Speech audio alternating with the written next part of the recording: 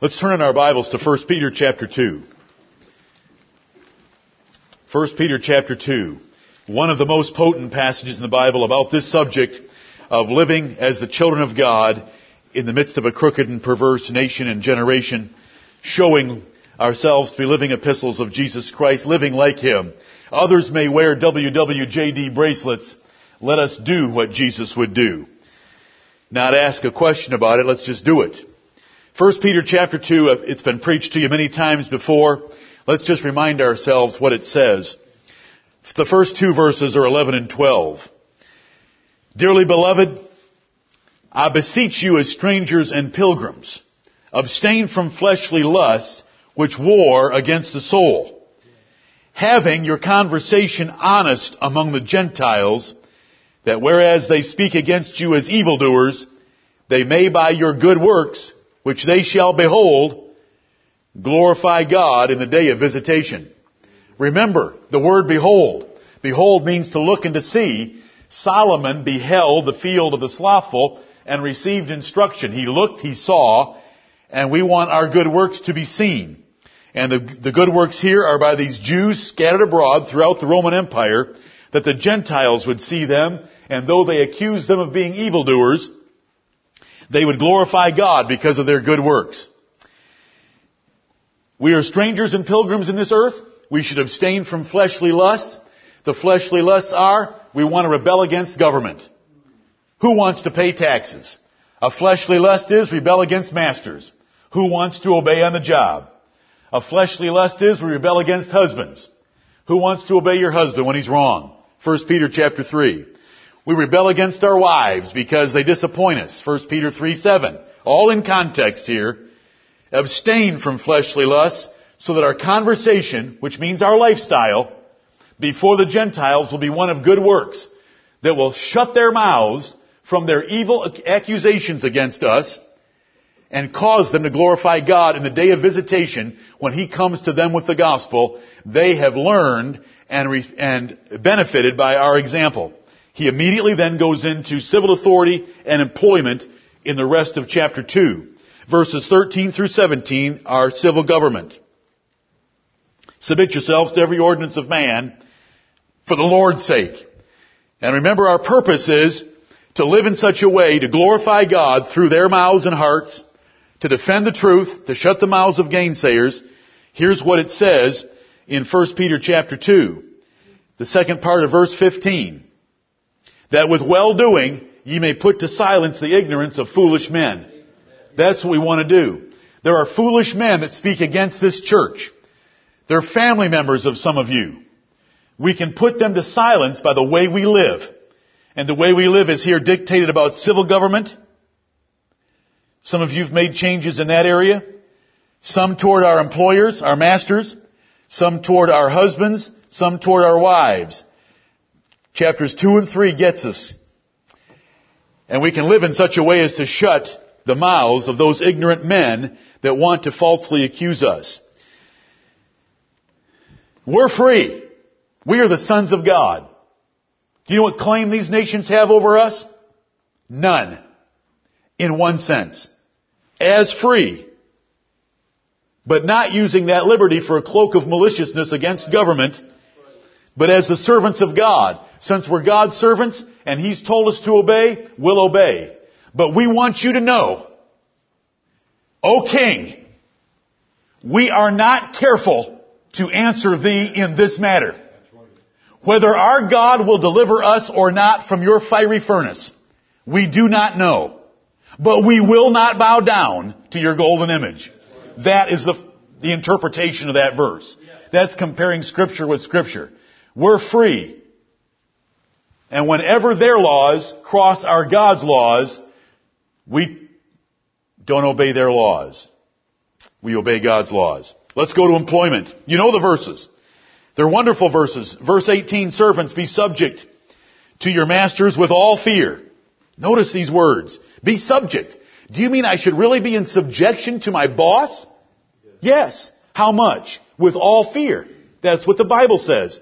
These are the words of God, not mine. I'm not some Neanderthal. The Lord's the Neanderthal. And if you don't like it, complain to Him. But I would suggest You humble yourself before His Word and tremble and realize this is God's wisdom. It's right and it's holy. And it's how we want to live with all fear toward those that are over us. Not only to the good and gentle, but also to the froward. For this is thankworthy, if a man for conscience toward God endure grief, suffering wrongfully. We do it out of conscience toward God. There's a child of God wanting to please his father, so he puts up with whatever is done to him in the workplace. This is a wonderful passage. You will have occasion to refer to it again. Before I forget, let me jump tracks entirely, completely from 1 Peter 2. I'm sorry, but I don't want to forget. At break time, several younger women came to me and asked for some clarification. And so I want to clarify. 3 things I want to say. Number 1, aged women. I offered to you from God through His Word to be a tree of life. Can you think of a higher calling for your life than to be a tree of life to others? And that your lips could feed many. That they could come to you as a tree and pluck the fruit of the wisdom and knowledge of your experience in how to be a better wife, a better mother, and so forth. What an opportunity. Rather than feel beaten down by it, be motivated and excited by it. Fulfill your purpose in this world.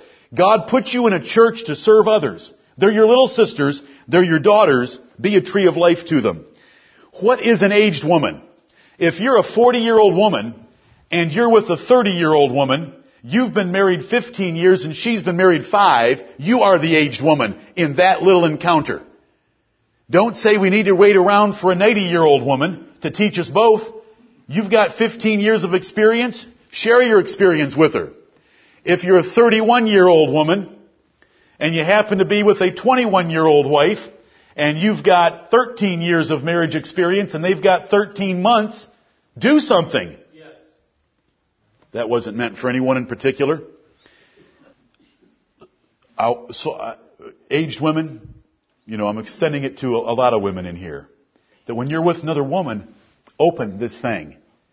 This thing is for more than kissing your husband. It's for speaking. It's for words to come out of it. And those words, have you read Proverbs with me as we've studied through it the last several years? A word fitly spoken is like apples of gold in pictures of silver. It is beautiful. You want to kiss a person on the lips that say a good word. And you can say good words to the women in this church and help them. The aged are the context of whatever woman you encounter. Because a woman that's been married 13 years times 365 days knows a little bit about gravy and the sheets. So she can help a woman that's only been married a year. The third thing I want to say is that one of the young women that came to me said, what is a shame is that when we're out in the world, like at my place of employment, those women have more advice for my marriage and what I should be doing as a woman than the aged women in this church. That hurt. Let that not be true any further. Let the aged women in this church, in whatever context you're in, go after the young women and help them.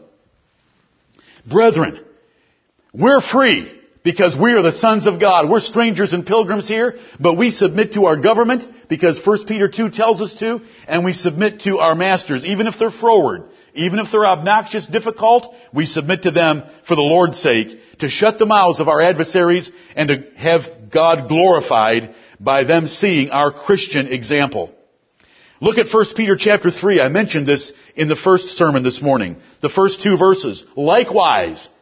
See, likewise connects you back to the servants under their masters and to the citizens under their government, all the way back to verses 11 and 12 about having a conversation, a lifestyle, honest among the Gentiles so that they'll glorify God. Wives can convert husbands by the way they live without the Word of God. A wife does not need to leave a website document from our website under her husband's pillow. She needs to be in subjection with all fear toward him and all chasteness. Look at the first 2 verses of chapter 3 and get the power of your example. You are responsible for your example, and this example is not out in the world. This is the one we have at home. If you can influence an ungodly, unconverted husband, how much can you influence a converted husband? Amen.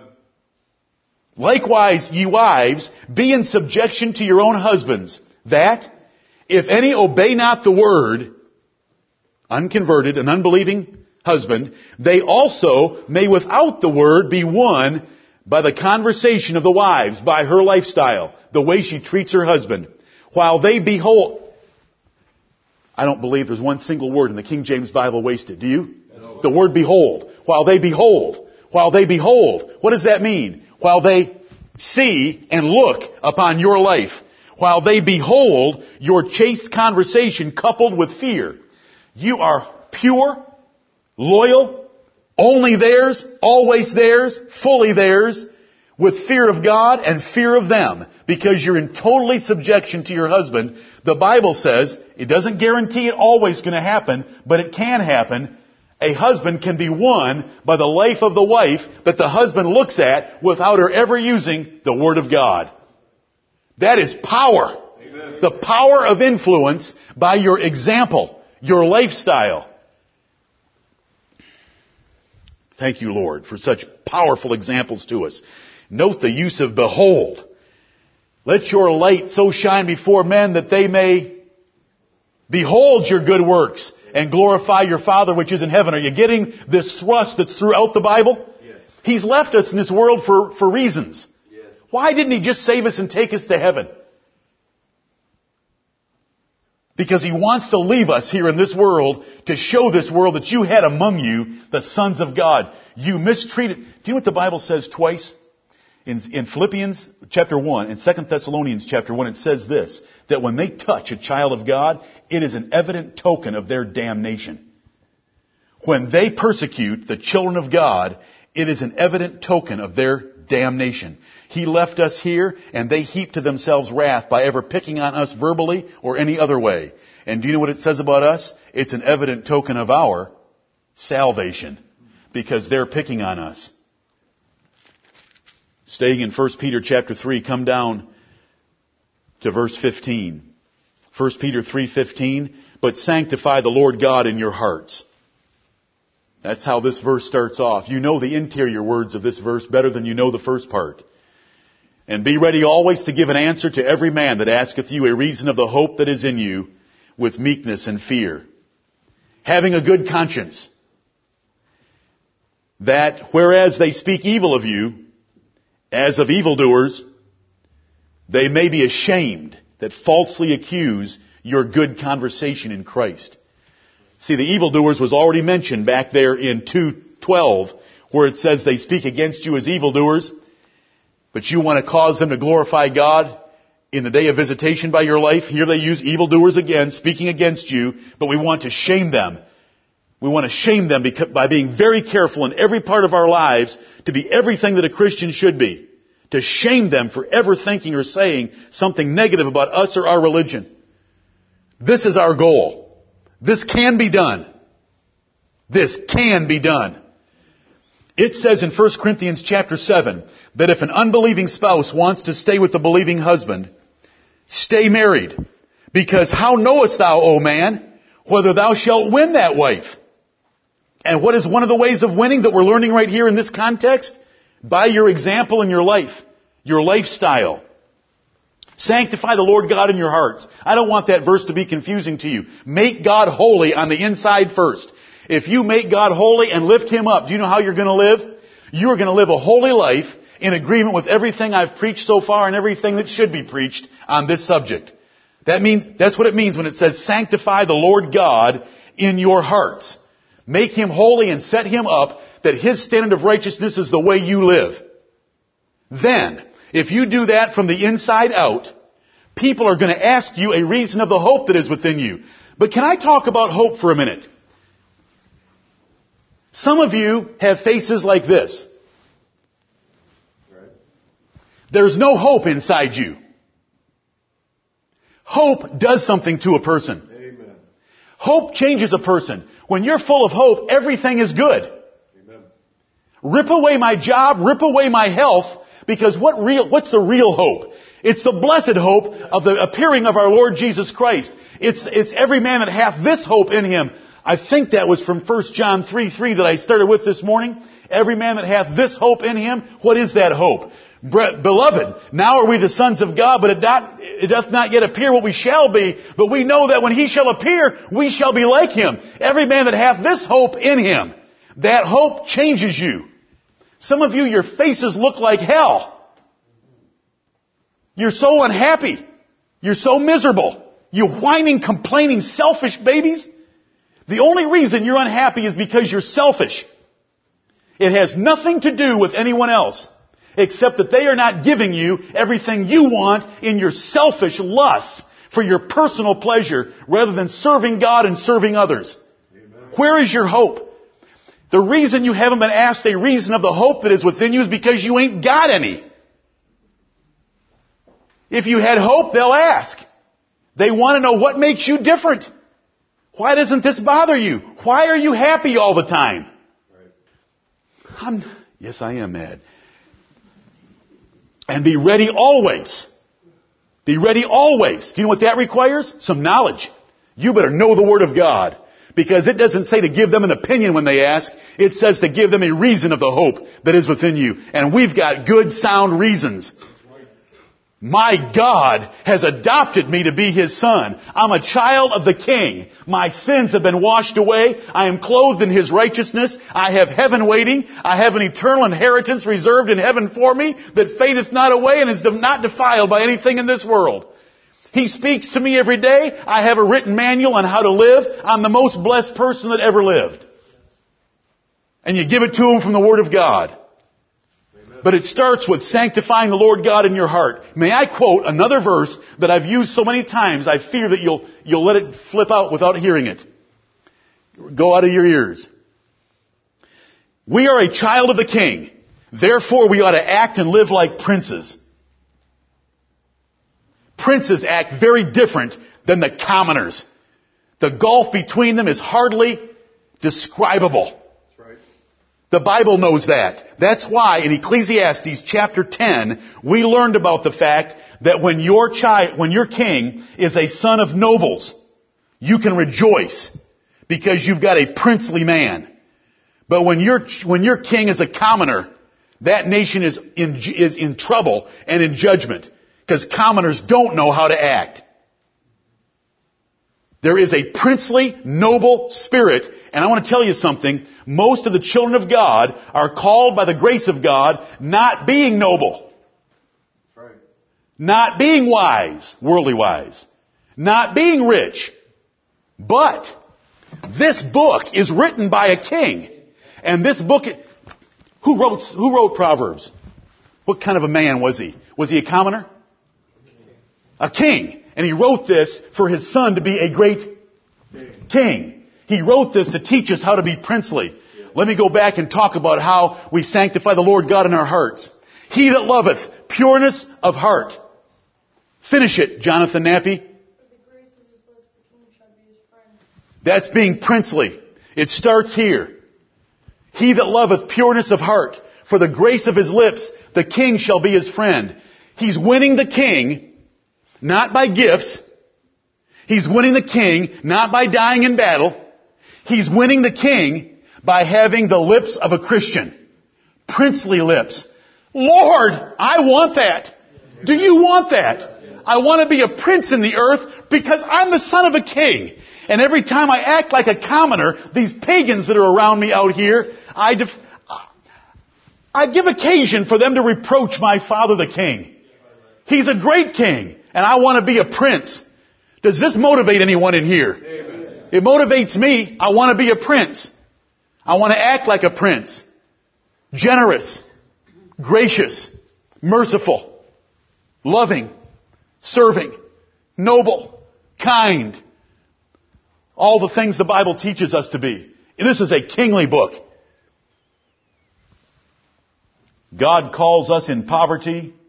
But that doesn't mean we have to stay there. There is no virtue in poverty. God calls us without nobility. But there's no virtue in not being noble. There's virtue in being noble. And the Bible teaches us how to be noble. A verse like I just gave you isn't... Let me get back to my text or I'll be off on... I love that verse. Proverbs 22:11. Sanctify the Lord God in your hearts. Do you know what that means? That you set up God on His holy throne in your heart. Did you like Psalm 20 today where it says, He hears from His holy heaven? That's an uncommon expression in the Bible, holy heaven. But it's holy because He's holy. And it's the holy angels that are around Him. And there is nothing that defiles there. He hears from His holy heaven. So we sanctify the Lord. To sanctify something means to make it holy. We make God holy in our hearts. God is right, and I want to live every way that He says to in His holy Bible. No wonder it's called the Holy Scriptures. Because a holy God wrote these holy words to tell us how to live holy.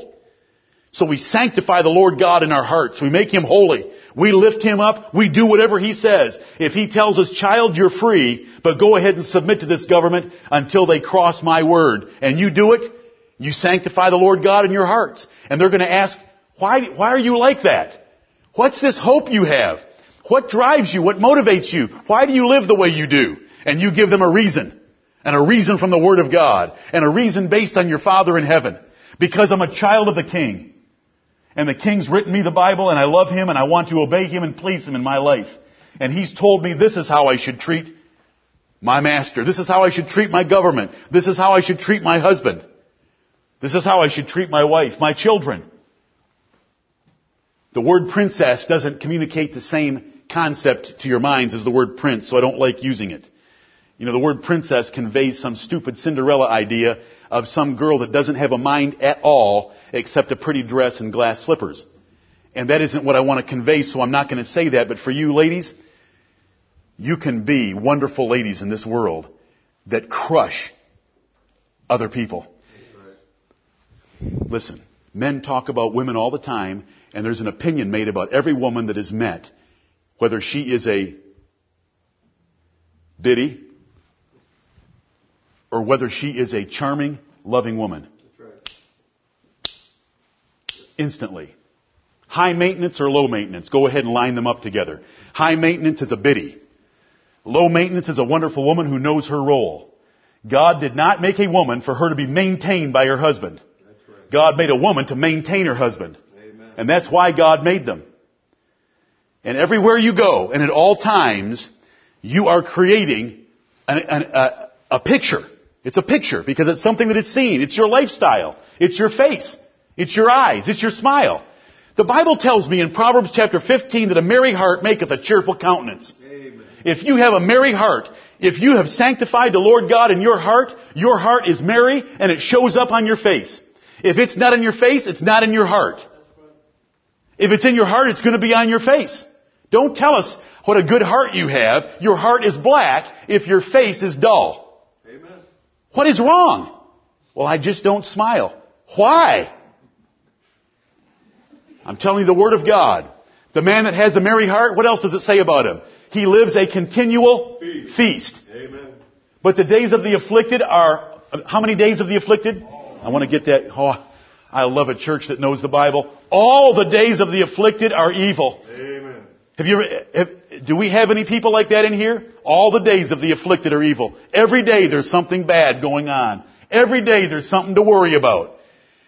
But he that has a merry heart has a continual feast. Amen. Feast day after day after day.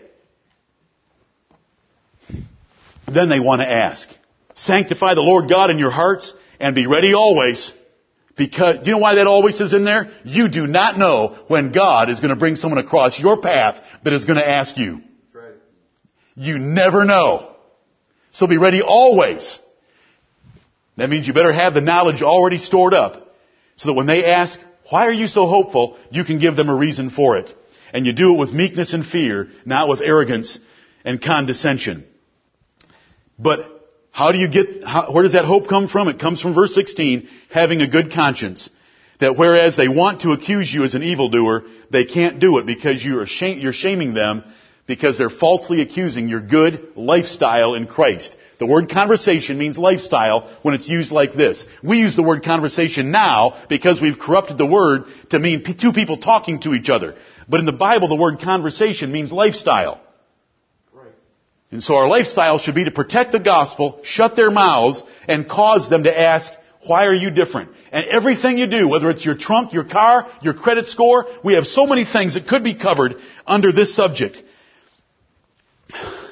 Look at Philippians chapter 1. Philippians chapter 1.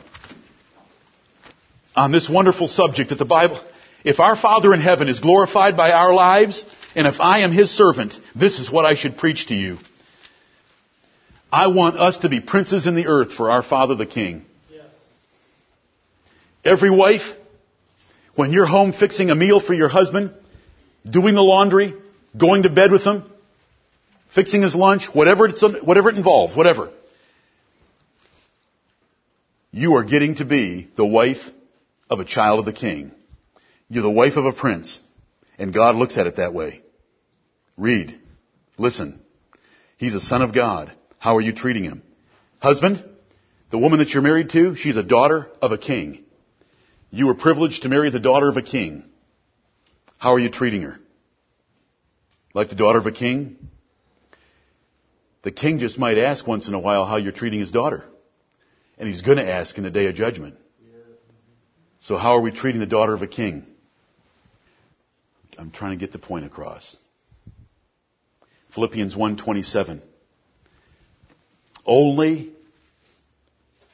You mean we can focus on one thing? I like the word only.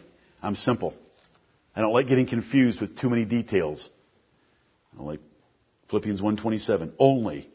Let your conversation be as it becometh the gospel of Christ. Your conversation is your lifestyle. Only.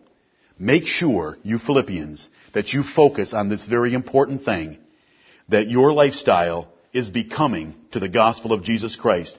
That whether I come and see you, whether I make it in my travels back to Philippi of Macedonia, or else be absent, I'm elsewhere serving other churches and other places, I may hear of your affairs, that ye stand fast in one spirit, with one mind, striving together for the faith of the gospel. That is a Christian church. That is a church that is focusing on doing what is right before God, whether Paul is there or not, so that he can hear. See, the other way that you can learn about a person is what you hear about them, their reputation. You see the picture of their life, and then you hear about their reputation. Paul says, when I hear about the church at Philippi, I want to hear that you are standing fast. You're not moving around to different doctrines. You're standing fast in one spirit, with one mind, striving together for the faith of the gospel. A united church at peace. That's what I want to hear. Because that is conduct that is becoming to the gospel of Christ. We are peacemakers. We want to make peace at all times with everyone. We want to make peace with our enemies. We want to make peace with the world as far as we can possibly go without compromising righteousness. Because we serve the God of peace. He's called the Prince of Peace, our Lord Jesus Christ. He is the King of peace. And we want to have our lives full of peace. Look at 1 Timothy 5:8. Let me give you an example. Let me give you a few examples. If you'll allow me to hurry, and I think you can tell that we gotta hurry. Let me give you some examples of the character of what we're talking about. There's the concept. The concept is your life says more than your words. There's the commandment of what God has said. We just looked at one of the commandments, Philippians 1:27. We looked at 1 Peter 2. We looked at Philippians 2. Those are commandments. This is what God our Father wants us to do. Now let's look at the character that we ought to have. And let me just run through some points very quickly. Let me show you how practical the Bible is. 1 Timothy 5:8, where it's talking about widows and the care of widows by the church. But if any provide not for his own widows and his own family, and especially for those of his own house, he hath denied the faith and is worse than an infidel. Infidels know that you are to take care of your ancestors, your relatives, your parents, and your grandparents. Infidels know that don't know anything about the God of heaven. If you do not take care of your family and your aged parents that can no longer provide for themselves, then you have denied the faith of the Lord Jesus Christ. You are no longer acting like a Christian. And you are worse than an infidel, because even the infidels know to take care of their parents. You're worse than one. Lord, save us. Our Father in heaven, forgive us for ever being the children of God and not taking care of our parents. Every one of you hear me. If you've got an aunt or an uncle that's in trouble and needs help, you owe them some help. When it says, especially they have his own house, that means your immediate family. Or you've denied the faith and you're worse than an infidel. I've preached it before. I'll answer any questions about it, but we have ground to cover. But I use this text to show you that there is a standard of righteousness that even infidels know about, that if a Christian ever conducts himself in such a way as not to keep that, they know without the Bible that you are not a Christian. You are not even natural. You are an ostrich. You are wicked for not taking care of your own family. The morality of conscience that God gives nations shows them what is right in a number of areas, like sodomy in Romans chapter 1. Men know that. A Christian can never be a sodomite. It's contrary to the Word of God, first of all. Most of all, it's also contrary to nature. And most men know that. We are to be perfect. Do you know the Bible tells you that? Be ye perfect, even as your Father which is in heaven is perfect. And that is in a 5-verse section about loving your enemies, because He sends His sunshine and His rain on His enemies, on the evil and the good. And so we're to love our enemies. I'm just going to race through a number of these. Balance. We're talking about the character of a Christian. They're balanced. They're not extreme. The Amish are extreme. The Amish are ridiculous. The Amish are stupid. And the Amish bring reproach upon the name of Christianity. They make fun of people who are so stupid they will not drive an automobile. And if you don't like the word stupid, I'm sorry a little bit. But I'm not very sorry. Because that is a terrible shame when there are people that name the name of Christ but will not drive an automobile. I don't care what their consciences are in the matter. The Bible doesn't say any such thing. But when they're riding around in their little buggies and holding up traffic in western Pennsylvania and Ohio and some other states that have them, it's ridiculous. That's a reproach. Well, we're just trying to avoid the world. Who told you to avoid the world that way? Your efforts to avoid the world disgrace Christianity to the world. How does that bring honor and glory to your Father which is in heaven? I want to remind you of something. The character of a child of God is balanced. Being more conservative than the Bible is not righteous. It is Phariseeism. And God hates it. Jesus had to deal with Pharisees more than any other enemy to the truth. If you try to be more conservative than the Bible, you are a Pharisee. You're a nun. You're a monk. You're Amish. And it hurts the gospel of Jesus Christ. When we get out of the truth into either ditch, we bring reproach upon our God. If we go into the ditch of lasciviousness, we reproach our God. If we go into the ditch of being Amish or like a nun, we reproach our God.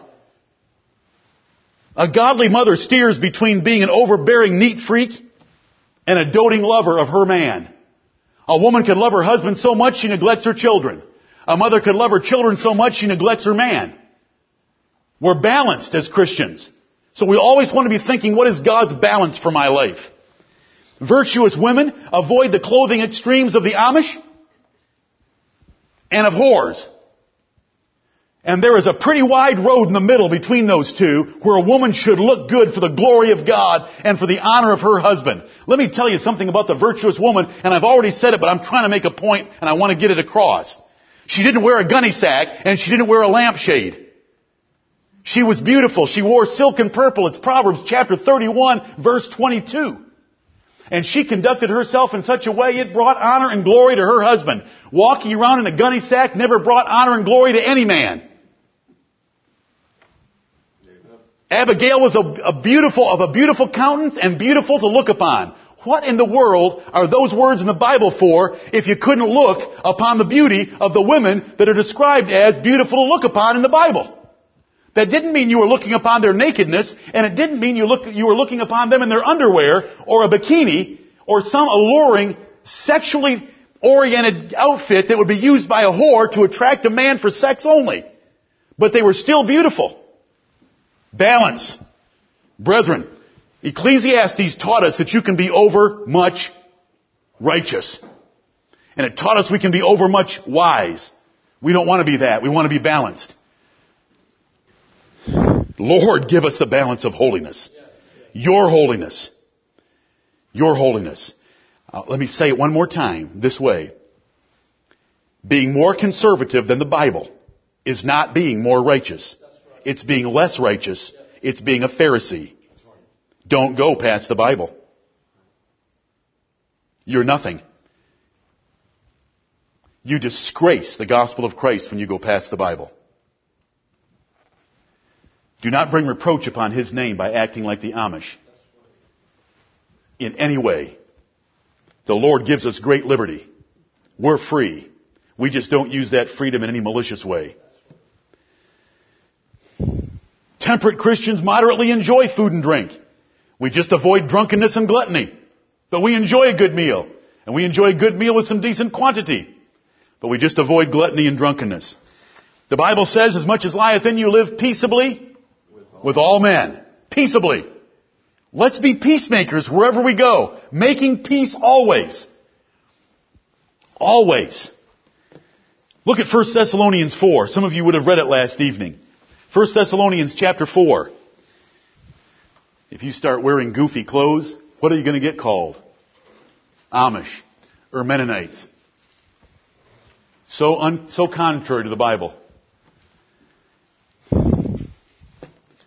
Just go through the Bible and look at all the women that were beautiful.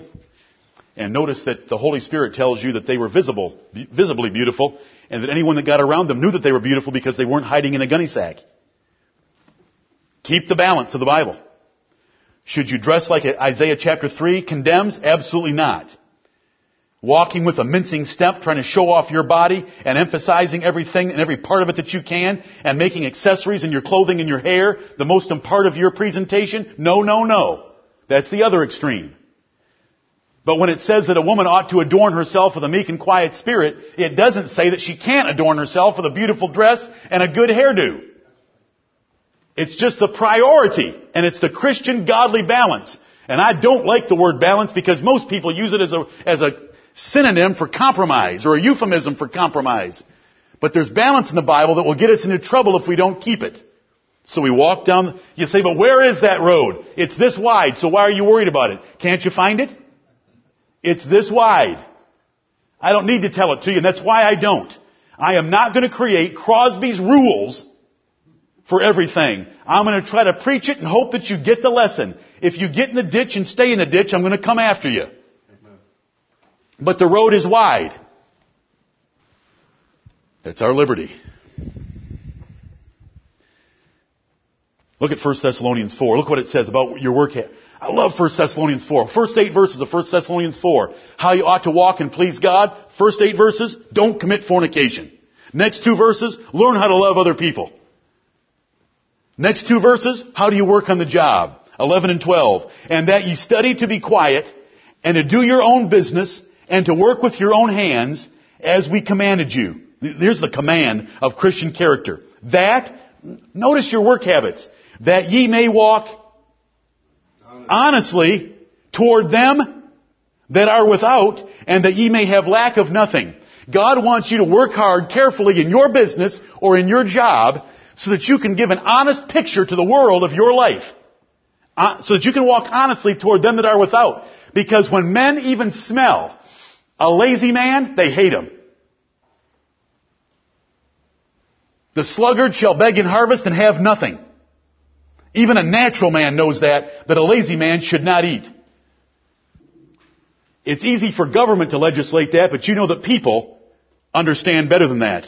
They want to see you working hard. And these Thessalonians had a problem with not working hard. Because in 2 Thessalonians chapter 3, that's where we have the words, you should be following our example. We preached all day and worked all night, and we commanded you that if any would not work, neither should he eat. This is the church it came from. And so here he's telling them to study to be quiet. Don't be going about from house to house and making a bunch of noise with your life. Just go about your daily job and do it well. Do your own business, not somebody else's business. Don't get into their business. Do your own business.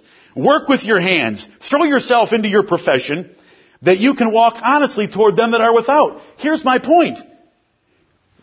In this chapter that's about sanctification and living a holy life, it mentions them that are without. and your attitude toward work. That you're not a rabble-rouser. You're not a yacker. You're not at the water fountain yakking with everybody. You're doing your work. You're being quiet about it. You're being consistent, persistent, and diligent. So that you have a good reputation before the world and you have anything you need. Do you know how there's no book that writes as concisely as the Bible. It says that you can have stuff. Do you know where it says you can have stuff? It says that you may have lack of nothing. That's why you work hard. So that you can give a good impression to the world and so that you can have stuff. I love the Bible. Revenge is devilish. Romans chapter 12 and verse 17 says this. Romans 12:17, recompense to no man evil for evil. No man. If somebody smites you on the cheek, give him another. If somebody takes your coat, give him your cloak. If somebody says, take my stuff and haul it for a mile, take it too. If somebody parks their car in our driveway and blocks our parking lot, let them. We'll make a third driveway if they block two of them. Why does it bother you? Why is your heart full of revenge? Why don't you want to glorify our Father in heaven? I own the cattle on 1,000 hills. Do you think I'm worried about this 1.5 acres? Don't ever let that stuff bother you. Yes, it bothers me sometimes. But I know what the Bible tells me. And I don't want it to ever bother me. Right. Amen. Are you such a new creature in Christ that all things are new? Behold.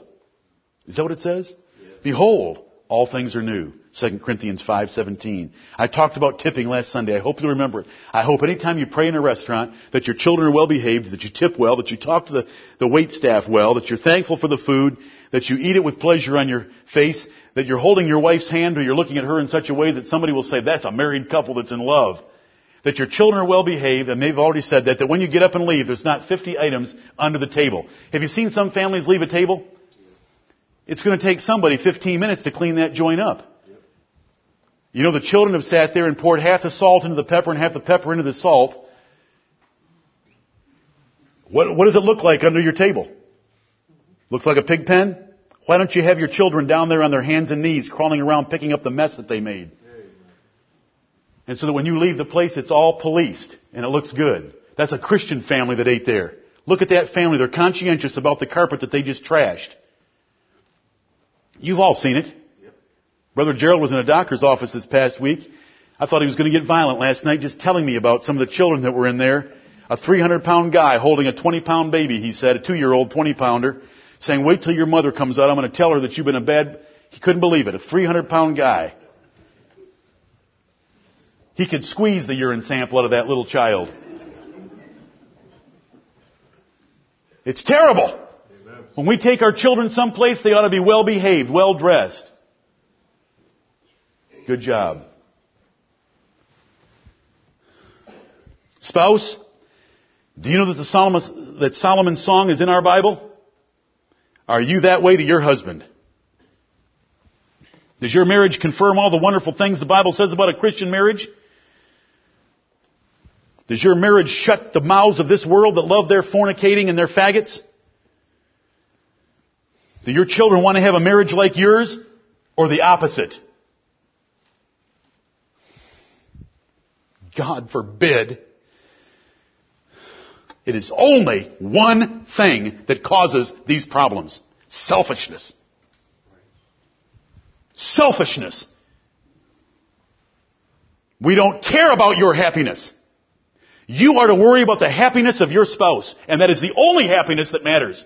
And if you would ever get that into your mind, you would become happy. It is a disgrace to the cause of Christ when there is an unhappy marriage. Your thoughts are absolutely and utterly and at all times totally worthless. Get out of your thoughts, start thanking, and love your spouse.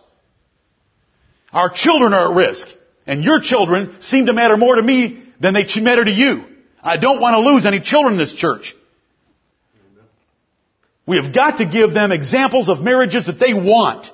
And this church should be so full of love and happiness and joy and peace, except when I'm preaching, that they all want to be here. But I have to preach like this. Some of you, nobody would want your marriage. Your marriage stinks. We can all tell. You can't hide it from us. It's shown on your faces. And your children have to live with that. No wonder you lose them. And you're going to lose more. And I can't stop it. And the Lord can't stop it. And the Lord won't stop it. Does your marriage commend Christianity? Does it condemn everything wicked about this world? Wife, does your submission and reverence and love and doting on your husband make a boy say to himself, I want a wife like my mother? Amen. Husband, do you treat your wife in such a loving way, talking to her, romancing her, that the girls that grow up in your family say, I want a husband like my father? Or are they saying to themselves, I can't wait till I get away from this tension-filled, unhappy, nitpicking, complaining, wicked marriage and find some happiness with somebody that will love me? If you're not a doting wife, you disgrace Christ's gospel and your children are going to reject you. And they should. God does not have a place in His religion for overbearing, picky, motor-mouth, high-maintenance, selfish wives. God doesn't have a place in His religion for husbands that are moody, negative, critical, withdraw, and don't love their wives. We are commanded to love our wives. We've got to do it. We want to do it. We want to be princes. Do you think a prince conducts himself like that? Where's a prince of a man? Show me a prince of a man. A prince would love his bride. A prince puts the slipper on the little foot and takes her to the ball. Visitors to our church should marvel at the loving, submissive wives and the loving, leading husbands. The only thing we ever want to be condemned for is in a matter of our religion. We want to be like Daniel. That when they vet us and they search us, they can't find anything except our religion. Shouldn't Christians be the happiest people alive? Should it be visible? Yes. Am I missing something? Is the Lord missing something? Nope. Should Christians be the kindest people alive? Because God has been sort of, a little bit, once in a while, kind to them. How about the most diligent? The most gracious? Because we're the inventors and the only ones that really know the word grace. We didn't invent the word, but God invented it for us. We're the only ones that really know what grace is. So we should be the most gracious of all people. If I'm not being gracious with you right now, it's not the time for graciousness. I'm going to stand before God and give an account whether I told you people the truth or not. And you're going to give an account for your wicked rebellion against what I've preached. But you're going to know that a prophet was among you. And I am nothing but sinful scum saved by grace with a big mouth. And I hope a little heart that loves the things of God and His Word. And where I haven't been a proper example to you, I'll repent again this Sunday. I am sorry for not having been a better example in all things of good works and a pattern for all of you in righteousness. And by God's grace, I want to be a prince of the Lord Jesus Christ in this earth as an example for you, for my children, and for the whole church. But I know what the Bible says. It tells me that yesterday is not worth worrying about. All I can do is confess yesterday and forget about it. He doesn't hold me responsible for tomorrow because sufficient to the day is the evil thereof. All that He tells me about is today. And for the damage I've done, I'm going to trust God's grace to recover any damage I've done by the zeal that I'm going to show toward what is right. And that's what all of you ought to be saying. Our children, why would they want to stay? Why would they want to stay? Some of you sad sack, unhappy, complaining, whining babies, you're so selfish. Get out of yourself and do something for somebody. The Bible tells you to do that. It's more blessed to give than to receive. Why do you want to receive all the time? Love is the greatest grace, and let's show it. Let's have so much love in this church that people keep wanting to come and stay with us till we have to have full-time hospitality managers. Whatever it takes. Let's be a loving church. By all this shall all men know that you're my disciples, by the love you have one to another. We show a lot of love to our visitors, but let it be second to the love we show to each other. The ones you live with, it's harder to love all the time. I know that. Listen, my children all know that. Why do I love your children more than I love my children is what they say to themselves. But you all know that. You're all more princely to my wife than you are to yours or than I am to her. Isn't that terrible? Yes. I had a brother over my backyard this week pruning my wife's bushes while I'm sitting inside. Oh.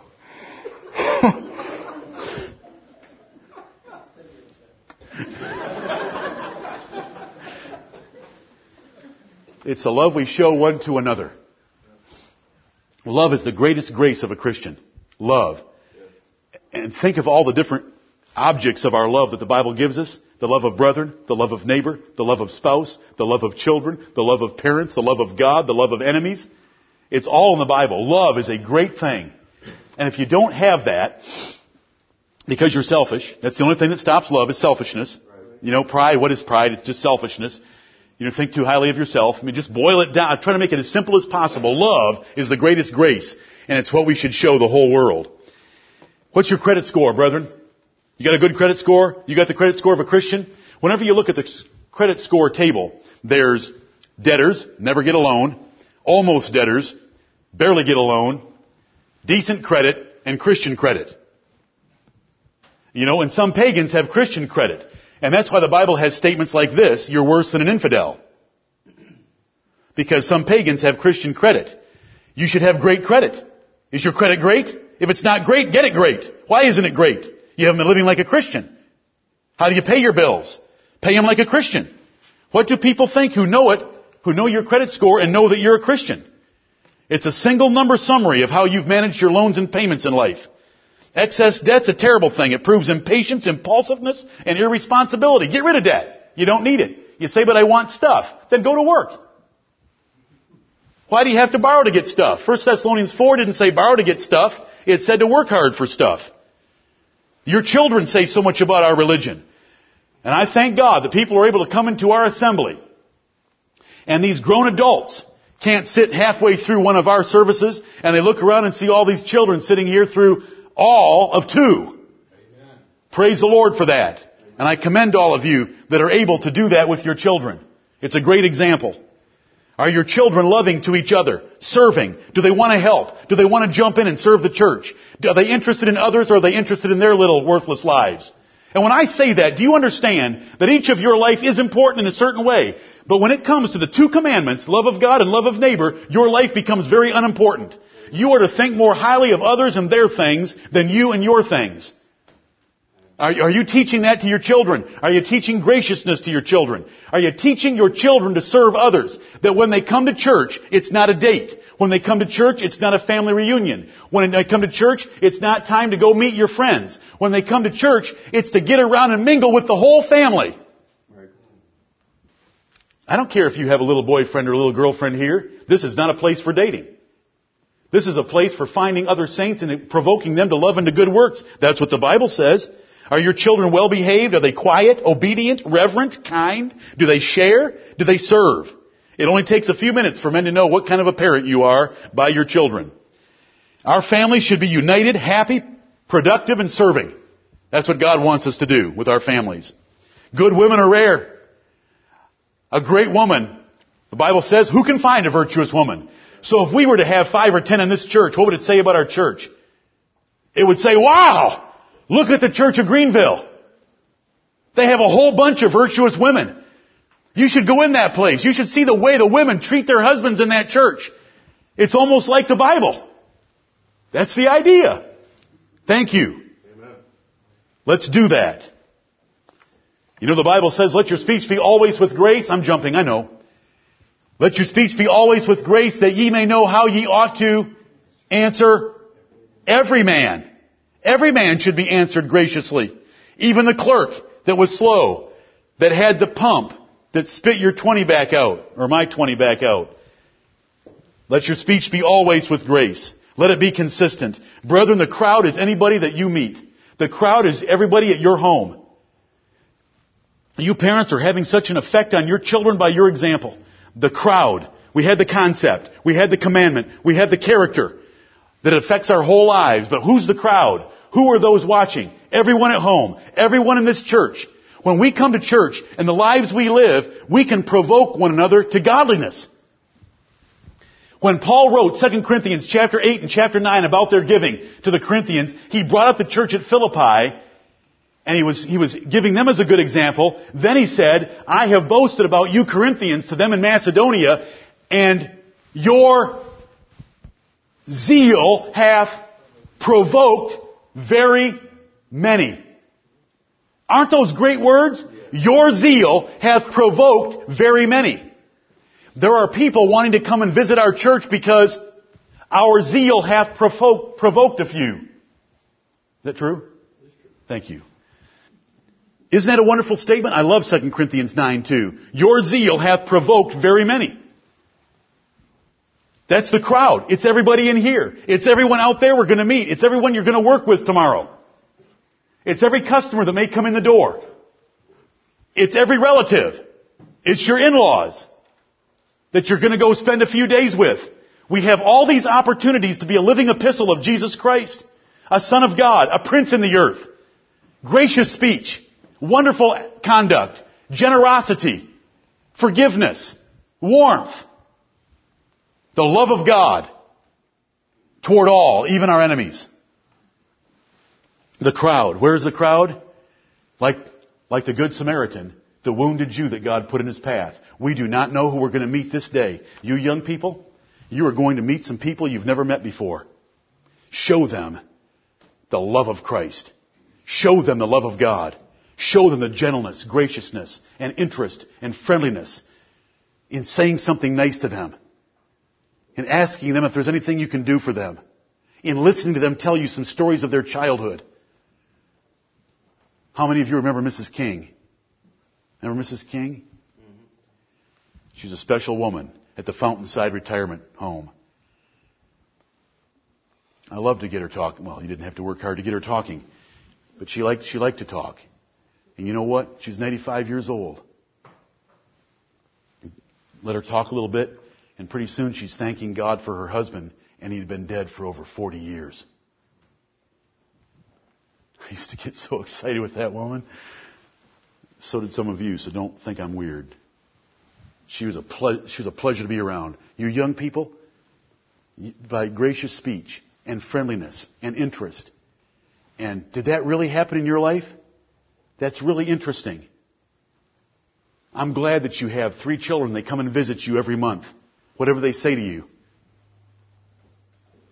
If you sad sacks get in there and mess up their lives, the Lord's going to hold you accountable for that. Say something nice to them. It's the crowd that the Lord gives us. Parent, your children are your audience. Spouse, your spouse is your audience. There's everywhere we look. We're not going to get out of this room without meeting our audience. The consequences, a bad consequence causes people to blaspheme the God of heaven. Do you know how important it is to God? Do you know how important it is to God when we give an opportunity for the enemies of God to blaspheme Him? He killed David and Bathsheba's love child. That's how important. Because thou hast given occasion to the enemies of the Lord to blaspheme, the child shall die. Now, the same terminology is used in Titus chapter 2 for aged and young women. Same terminology. That's how important it is to Him. He is the God of heaven, and He loves His reputation. He loves His name. There is no God like Him, and He wants us to live in such a way that we bring honor and glory to Him. And when we live in such a way after the kindness He's shown us that cause His enemies to have a reason to reproach Him, He is angered by that. And so He will mess in your families, He will mess in your mind, and He will take your children. He took David and Bathsheba's. David humbled himself, and you know he did. And Bathsheba must have humbled herself. And I hope that you'll remember their next child was Solomon. And the Lord loved him. There's so many more verses. The Bible says this in so many ways. Your example is so important not to give encouragement to hypocrisy. Peter came 200 miles north of Jerusalem, 300 miles, all the way up to Antioch of Syria. And when he came up there, it was a Gentile church where Paul and Barnabas were teachers, among several others. When he was up there, he ate with the Gentiles anything they ate. He was having pepperoni pizza and Italian sausage, salami. Then, when brethren came up out of Jerusalem, Jews, as soon as Peter realized that they were in town, he would no longer eat with the Gentiles, but would only eat with the Jews. And Paul had to rebuke him to his face, because, the Bible tells us, His dissimulation, his hypocrisy, had caused many to waver in their faith, and even Barnabas was carried away with his dissimulation. False teachers in 2 Timothy chapter 2 overthrew the faith of some. Your life can overthrow the faith of your children. Your life can overthrow the faith of other church members. May God help us not to do that. Peter was a bad example, and Paul rebuked him to his face for it. Each thought, each word, each deed reflects strongly on our Father in heaven, His religion, the Bible, and our church. That's weighty. Fear your influence. Appreciate your influence. Guard your influence and use it carefully, as we've learned in the last 4 sermons. What fruit do you have in your souls? What fruit do you have in souls?